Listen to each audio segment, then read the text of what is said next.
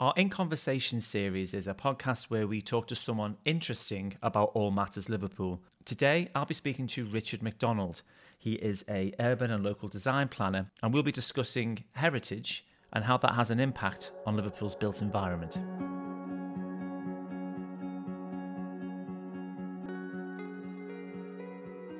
Hi, Richard. It's great to have you on the In Conversation podcast. Now, Liverpool and heritage, it's a big subject with lots of people having lots of very different opinions on this. Can you tell us a little bit about your professional background and how that informs your opinion on how heritage and Liverpool's built environment go together? I currently work for a local authority, not Liverpool, as a conservation and urban design planner. And I have also worked as a freelance tour guide and blue badge guide for the Liverpool City region. I've written numerous things about Liverpool's history, and I'm particularly interested in the role that heritage plays as a education interpretation, and also as a tool of regeneration. And in many ways, the sort of my tour guiding, my professional career, and everything sort of comes into that synthesis of utilizing what we've got in terms of our built heritage for greater good, basically. That sort of sets you up where I'm coming from, basically. All right. Okay. Well, I mean, I'm an individual I'm part Liverpolitan, but I do have my standpoint as well. I mean, that's your position. I'll introduce where my position comes from then. I studied architecture at university. I worked for 3 practices in Liverpool when I came straight out of university. So I kind of saw everything from the planning frustration side of things. So I won't say who the 3 practices were. I think this still exists. But they were varied. One was more dealing with more local sort of medium scale development, sort of stuff in Chester, stuff in Liverpool. But it was housing sort of estates around, say, Anfield, for example, regeneration, that type of low rise or mid rise stuff.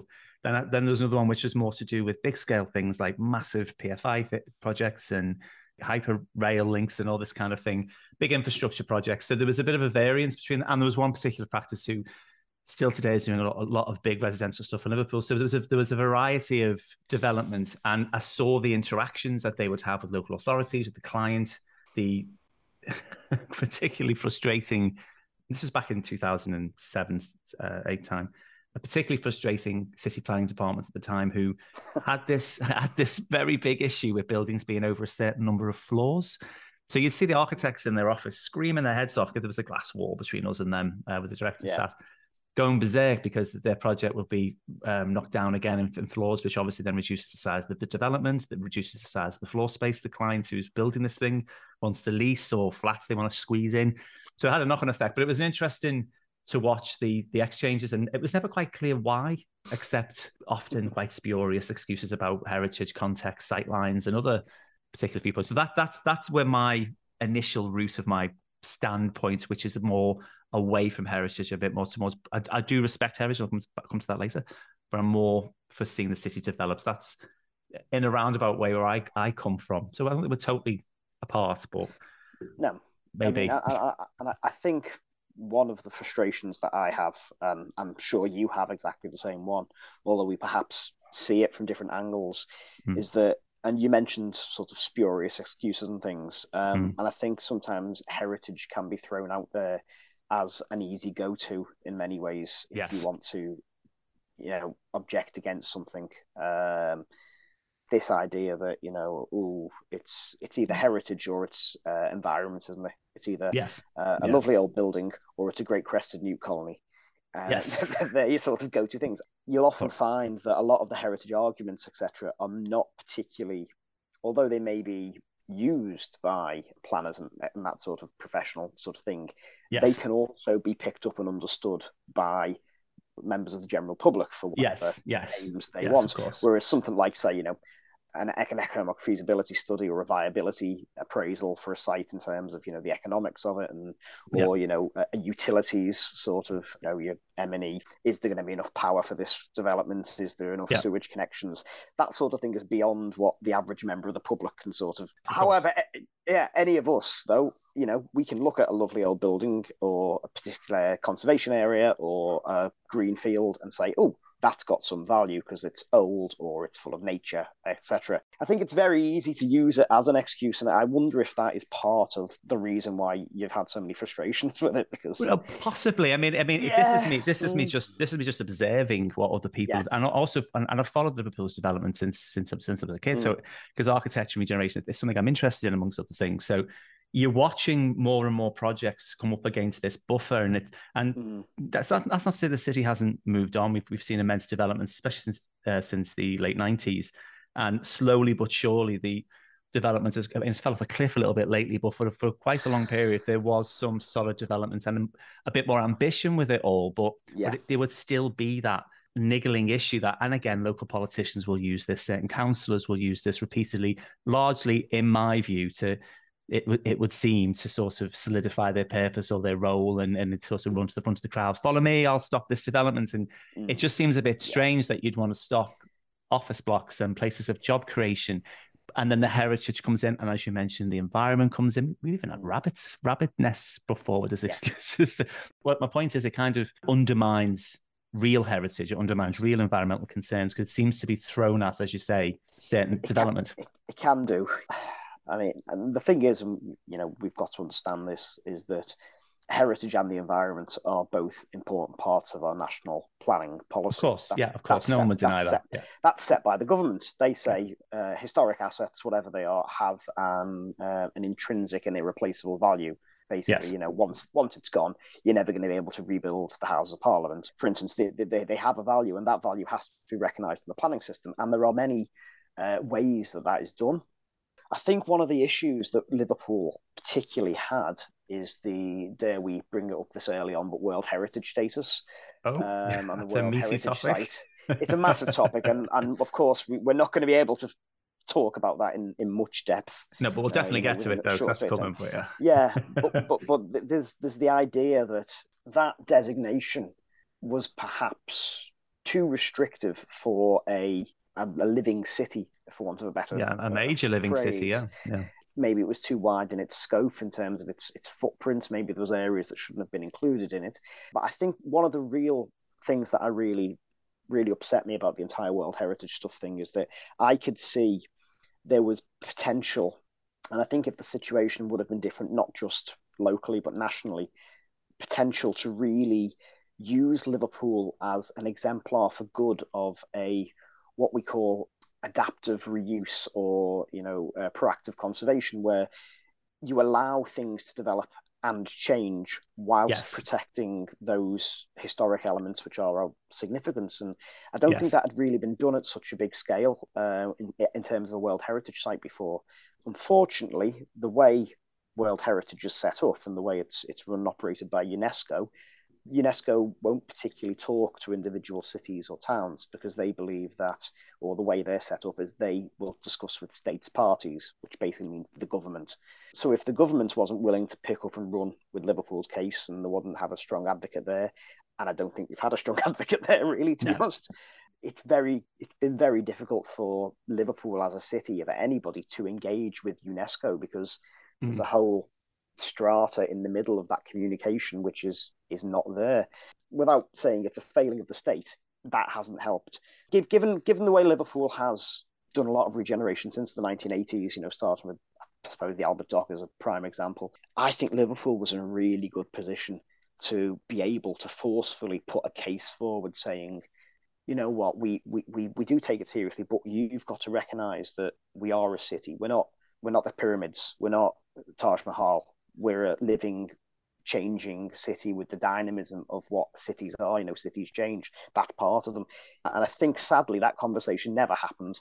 And it's led to the situation we're in now, where we've lost World Heritage status, which it's a bit of a kick in the teeth, especially when you consider how hard people work to get it in the first place. No, I agree. I remember when it was first came along. I thought it was quite exciting when that first arrived, because it's like we're up on a level with the Taj Mahal and all these amazing world sites which give Liverpool's a lot of kudos to have that particular title.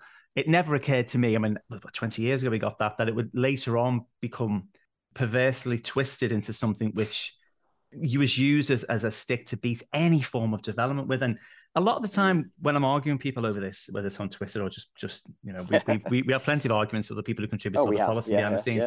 it's one of those where people who are sort of supportive of development and want to see the city grow are instantly pitched as being anti-heritage. I'm not anti-heritage in a million years. Liverpool's got some beautiful buildings, and we would never suggest that any of this is destroyed. But what makes me so incensed is that it's so illogical when people come out with this. Like, you're looking at a piece of wasteland, quayside, that's been derelict for 30, 40 years with nothing on it.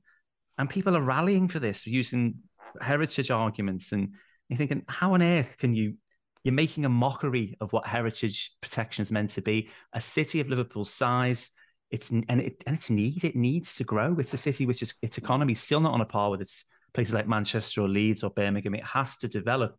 And coming back to your point about Liverpool maybe being some sort of an example of how that can be achieved, we probably have missed an opportunity there. We could have had a situation where we had real protection for real heritage, but at the same time allowed good modern architecture to rub up alongside that, well considered, not pastiche or red brick. Well, it always seems to build as red brick blocks everywhere. Meanwhile, in Toxteth, which obviously wasn't included in World Heritage status, you've got the Welsh Presbyterian Church falling apart and things like that. So there seems to be a total lack of focus, and it starts to drift into what seems to be more ideological and political reasons to oppose development, which is a pattern.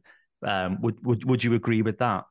Yes, to caveat a little bit, I can absolutely agree with the fact that, as a city, we need to develop, and the North Docks in particular, where there are vast areas of undeveloped land. It's an absolute travesty that they haven't been built on in the last 30, 40 years. I'm not necessarily advocating filling docks in, but the land either side of them and that sort of area, that hasn't been developed. You've got acres of low-rise, very light industry sort of, single-story sheds and warehouses, light automotive or minor manufacturing and that sort of thing. Yeah. And I'm looking at that and thinking, bloody hell, that could be densified. If you look at London, Stratford and Docklands and places like that, Manchester, Salford Quays, these are areas which were very much like that for a long time. And slowly but surely, these industries have been moved to more suitable locations. But because a lot of these sheds up the Atlantic Boulevard or up towards Bootle and Seaforth, a lot of them have actually replaced what was quite interesting heritage. Like even Costco, the Bibby buildings, they demolished some incredible warehouses. Huge, beautiful warehouses, yeah. You can see why some people are quite protective, and it's totally understandable. We've lost some beautiful buildings from right across city centre, particularly the docks. A lot of it's been knocked away. And I think what gets missed in the arguments is no one's trying to, or certainly I'm not trying to advocate that we smash down what's left. I'm more interested in seeing the crappy metal sheds from the 1980s and 90s removed. Even near the pier head, there's a few of them, which I think are owned by Peel now. All the way through, they need to be pushed further along. So we just re-urbanize what were part of the city at one point. But one key thing I want to keep remind people of, Stanley Dock Warehouse, the Royal Liver Building, the Mersey Docks and Harbour Board, the former Cunard offices, they're all built on infill docks. It's not always a negative. Some of our greatest architecture is built on what was a repurposed quaysides. So it's not always a negative, but we do have to match that if best we can, market permitting, try and get better architecture when we do build it, I think.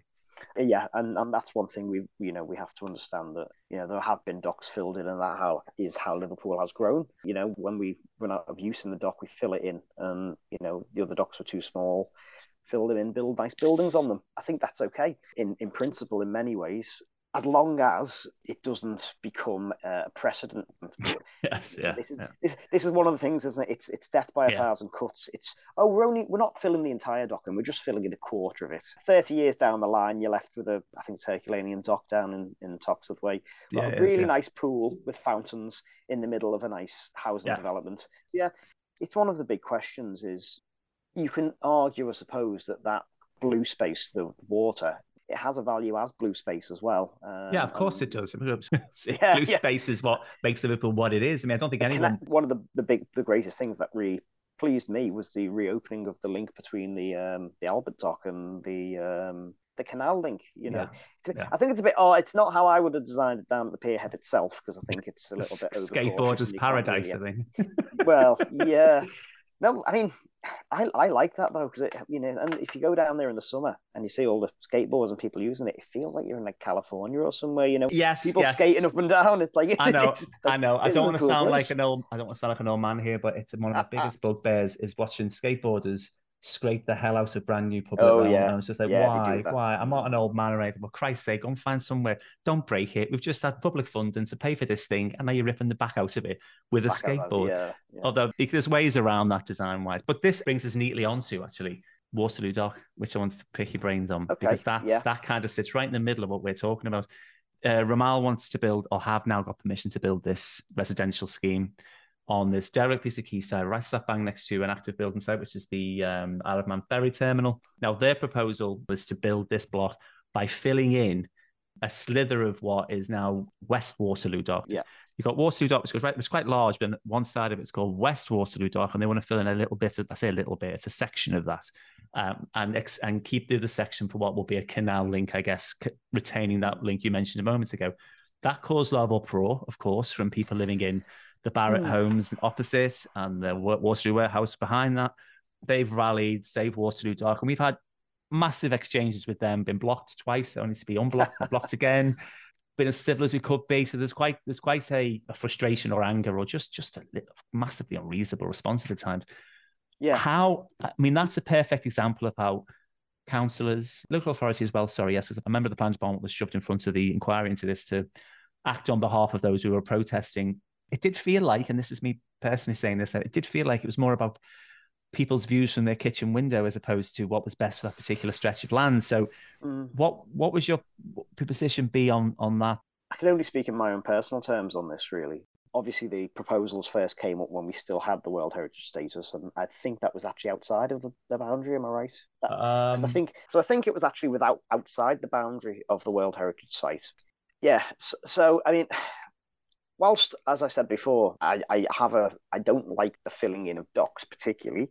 In terms of that proposal, I actually think I don't have an issue with it really. And I think one of the interesting things is that whilst there was that Save Waterloo Dock campaign, I don't know much about it. It certainly didn't seem to be high on the radar for most of other people who were interested in heritage in Liverpool, if you know what I mean. It didn't get a big popular support. It's not sort of something like, when the Florrie was in a state of disrepair and, that got massive interest across the city. That's a beautiful building. I mean, anyone in their right mind would support the renovation. Another one that I can think of is Everton Library. You can speak to people in South Liverpool and say, "Oh, that building up in Everton," and they'll go, "Oh yeah, we should definitely protect or save that or do something to it." Yeah. But I never got that feeling from people that they felt particularly strongly about West Waterloo Dock. The proposals went through the mill a few times. Again, we follow this kind of thing, and we saw what tends to happen a lot with Liverpool Waters and that stretch of land which Peel are working with developers to bring it all forward. Things seem to shrink. So every time a proposal first comes out, it's this big idea, and then slowly but surely ground down to something smaller. Will be red brick, a couple of arches, a bit of a sort of a nod to the Albert Dock, and then that's where it ends up. So I think from aesthetically, it could have been better, even though in terms of scale, it's probably the most we're going to get away with on that site.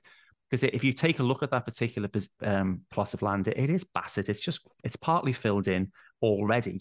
The idea that it needs protecting in some way is absurd. And at its height, they were claiming that it was the site of and no doubt it was, an observatory it's long gone.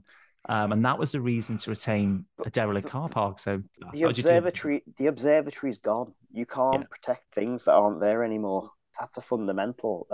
There's an understanding of heritage and conservation from I don't really like the term lay person, but an average person sort of understanding. And then there is the quite technical planning and professional understanding of it, and they're not exactly the same.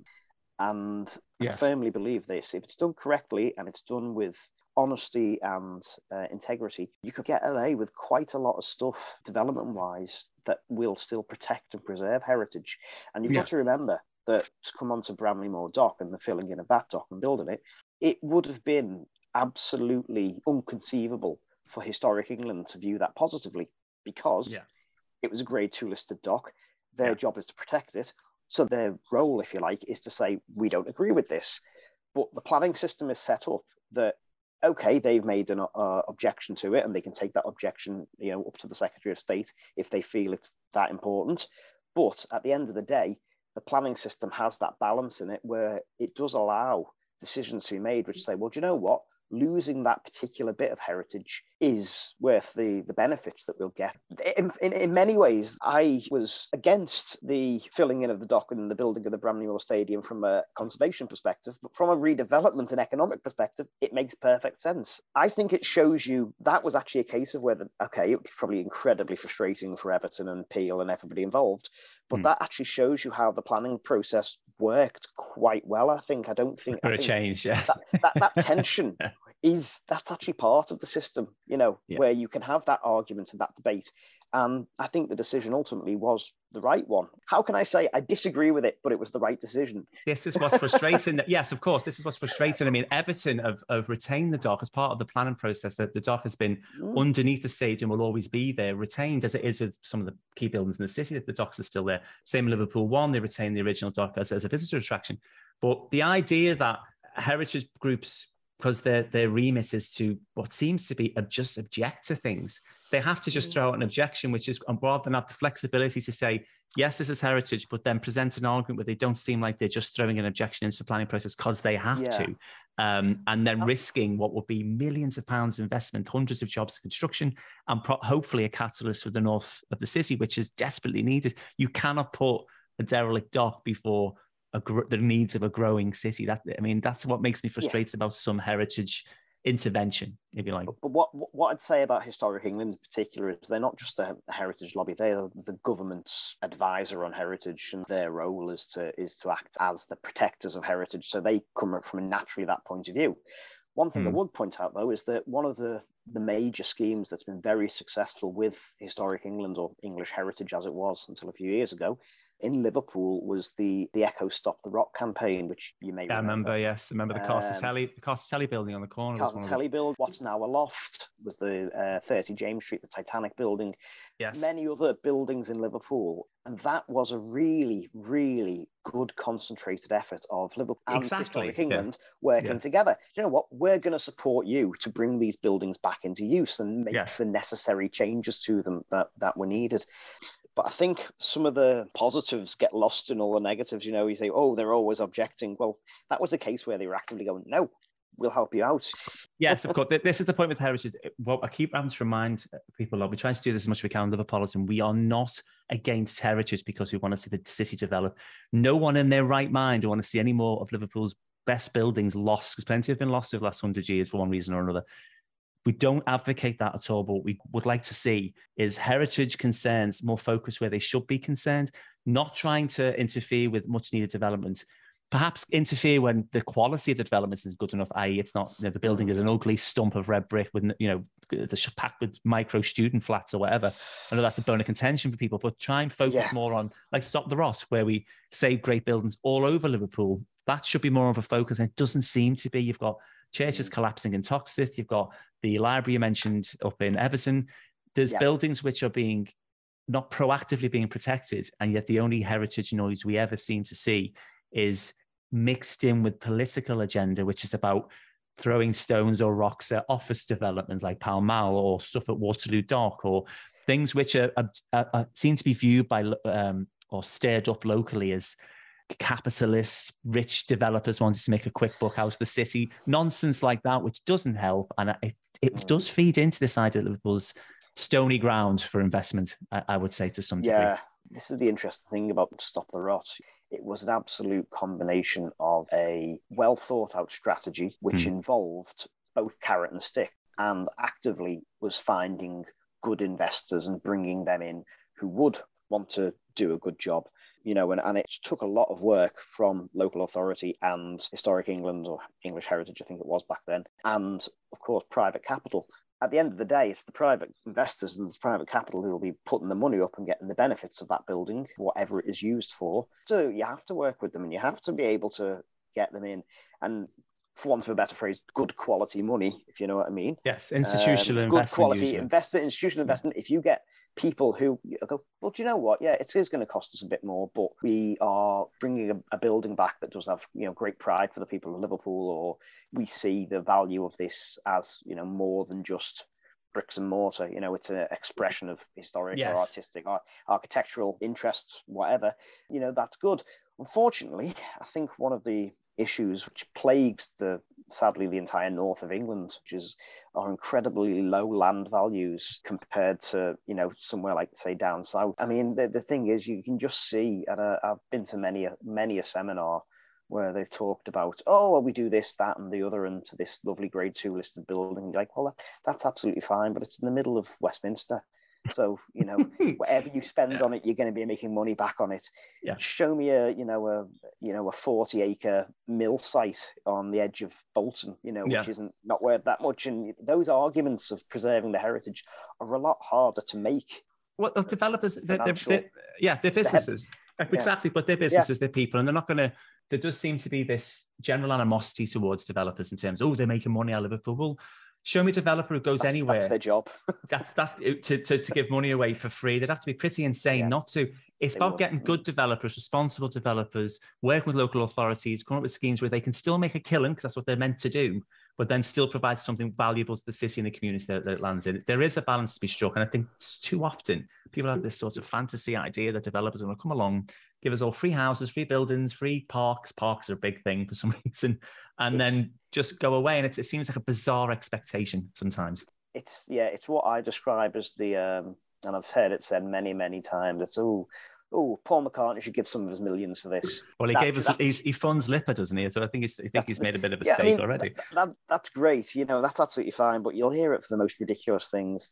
The Royal Irish Ferry rotting in London, and people are like, oh, well, the Beatles should buy it because they played on there once in the 60s or whatever, a couple of times in the 60s actually. But it's like, why would they do that? It's other people's money. Exactly. And if we care that much as a city, do a GoFundMe and within Liverpool itself or the diaspora outside, get people to donate a couple of pounds here and there, £2, £10, however they want to do it, and raise the money and bring it back ourselves. This idea that we just throw stones at people who've been successful to sort of pay for these things because they happen to be from Liverpool is a bit of a, probably one for another debate, but it is a strange one. But just to round things off, what do you think is the next step or the future of Liverpool? How is it going to find a way, off the top of your head at least, remedy this and harmonise itself with its heritage and its needs to develop? We need, and I really strongly feel this, is that similar to Stop the Rot, it needs a lot of concerted effort from a lot of different places. This isn't going to be solved by Heritage or Historic England or developers alone or Peel or anybody by themselves. What Liverpool needs, and I think what we're severely lacking as a city at the moment, is an aim, is a direction, is a master plan. What we really need is leadership, to be honest. Quite rudderless, aren't we? Yeah, I mean, at least in the years leading up to sort of Capital of Culture and that regeneration from the 80s to the early 2000s, that was taking Liverpool from position A, where we were in 1989, for instance, to where we were in 2008. The city had transformed. I went away to university and I remember coming back and going, bloody hell, what's happened here? Amazing. It was exciting and it felt great. But it seems that a lot of that momentum totally disappeared. And for the last 10 years, certainly, we've been flailing around, not really knowing what role we're meant to be doing. We pulled ourselves up to a certain point. And I think we got to a point where we sort of successfully and very successfully created ourselves as a tourism city. And that's good because that's given us a little bit more of a firmer foundation than what we had in the 80s. Yes. But we haven't gone to the next level because you can't exist just like that. We rested on our laurels, and I've seen it myself. Tourism now in Liverpool sells itself. That's my opinion. It doesn't need massive ad campaigns from the council and stuff to get people coming to Liverpool because we have established ourselves incredibly well as a very good visitor destination. And yet, that's what they're still doing. It's the easy fruit. It's the Beatles. It's football. Well, that's much easier than going out and it's much easier than going to Manchester and saying, hey, Mr. Big, massive organisation, business company, commercial organisation, come and pick your office block up with 300 or 400 well-paid, medium-paid or massively paid staff and put them in Liverpool and let them pay into our taxes and let them come buy a home there. And we don't go for that because it seems too much like hard work. They, on the other hand, other cities like Manchester and so on, they will quite happy to go after our tourism industry. So we're quite rudderless, and I would agree that we as a city, not just on heritage, as you pointed out, we don't know where we're going, and we did. Then we lost a decade, and we seem to be in that same position again, where no one can deny the city has changed immensely for the better, and there's a lot of positives. As much as we try to highlight what still needs to be discussed and still needs to be debated, there is a lot of positive change that's happened in Liverpool across the board, but we are incredibly let down by leadership and politics, and there needs to be a collective vision of how Liverpool becomes not just some tertiary secondary city, second fiddle, withering on the vine, form a glorious port. No, we need to find out how, through our city's built environment, through politics, through culture, and everything that goes with it, we leapfrog over every other city in the UK and position ourselves more positively. That's got to be the mission and the objective. And if it isn't, we're wasting our time. But I think that's been. I mean, we've got 2 minutes left on this okay. wonderful Zoom call. That's flowing over quite fast, isn't it? Yeah. When you're enjoying yourself, time flies. When we didn't kill each other, which is brilliant. When people talk, it's better. Twitter's just a bad place, isn't it, for an actual in-depth conversation? You can't really discuss any nuances, and you can't understand people's. I laugh most of the time. You have to. If you don't laugh, you cry. But it is a really good chance to. But it is a good chance to hear from people who know more than we do about heritage. We see it. Or I see it from a certain perspective as co-founder of Liverpolitan, but it's not just my opinion. There's lots of different ones within those who contribute to Liverpolitan, the people we've spoken to. There's similar ilk, but there is other concerns and people see things with different points of view. So that's what we like to hear and get other people's opinions on. And it's been, Richard, it is really good to get opinions like yours because you know more than we do, and you've seen these things on the ground, whether it's been a guide or government details that you've mentioned. So. Yeah, it's brilliant. It's useful to you, Michael. So. It has. Look, I love having these conversations because it gives you another perspective. I think it's been a good conversation. Yeah. All right. Well, I'll round off by saying thank you very much, Richard, for your contributions. If it's going to be a podcast, I'll do it formally. All right. Thank you to Richard McDonald for chatting to us today. It was a very lively debate. Now, to make sure you don't miss out on any future episodes of our In Conversation series, you can subscribe to our YouTube channel or Amazon Podcast and RSS.com. You can also read our regular feature articles and short reads at www.liverpolitan.co.uk and engage in our lively debate by following us on Twitter @Liverpolitans.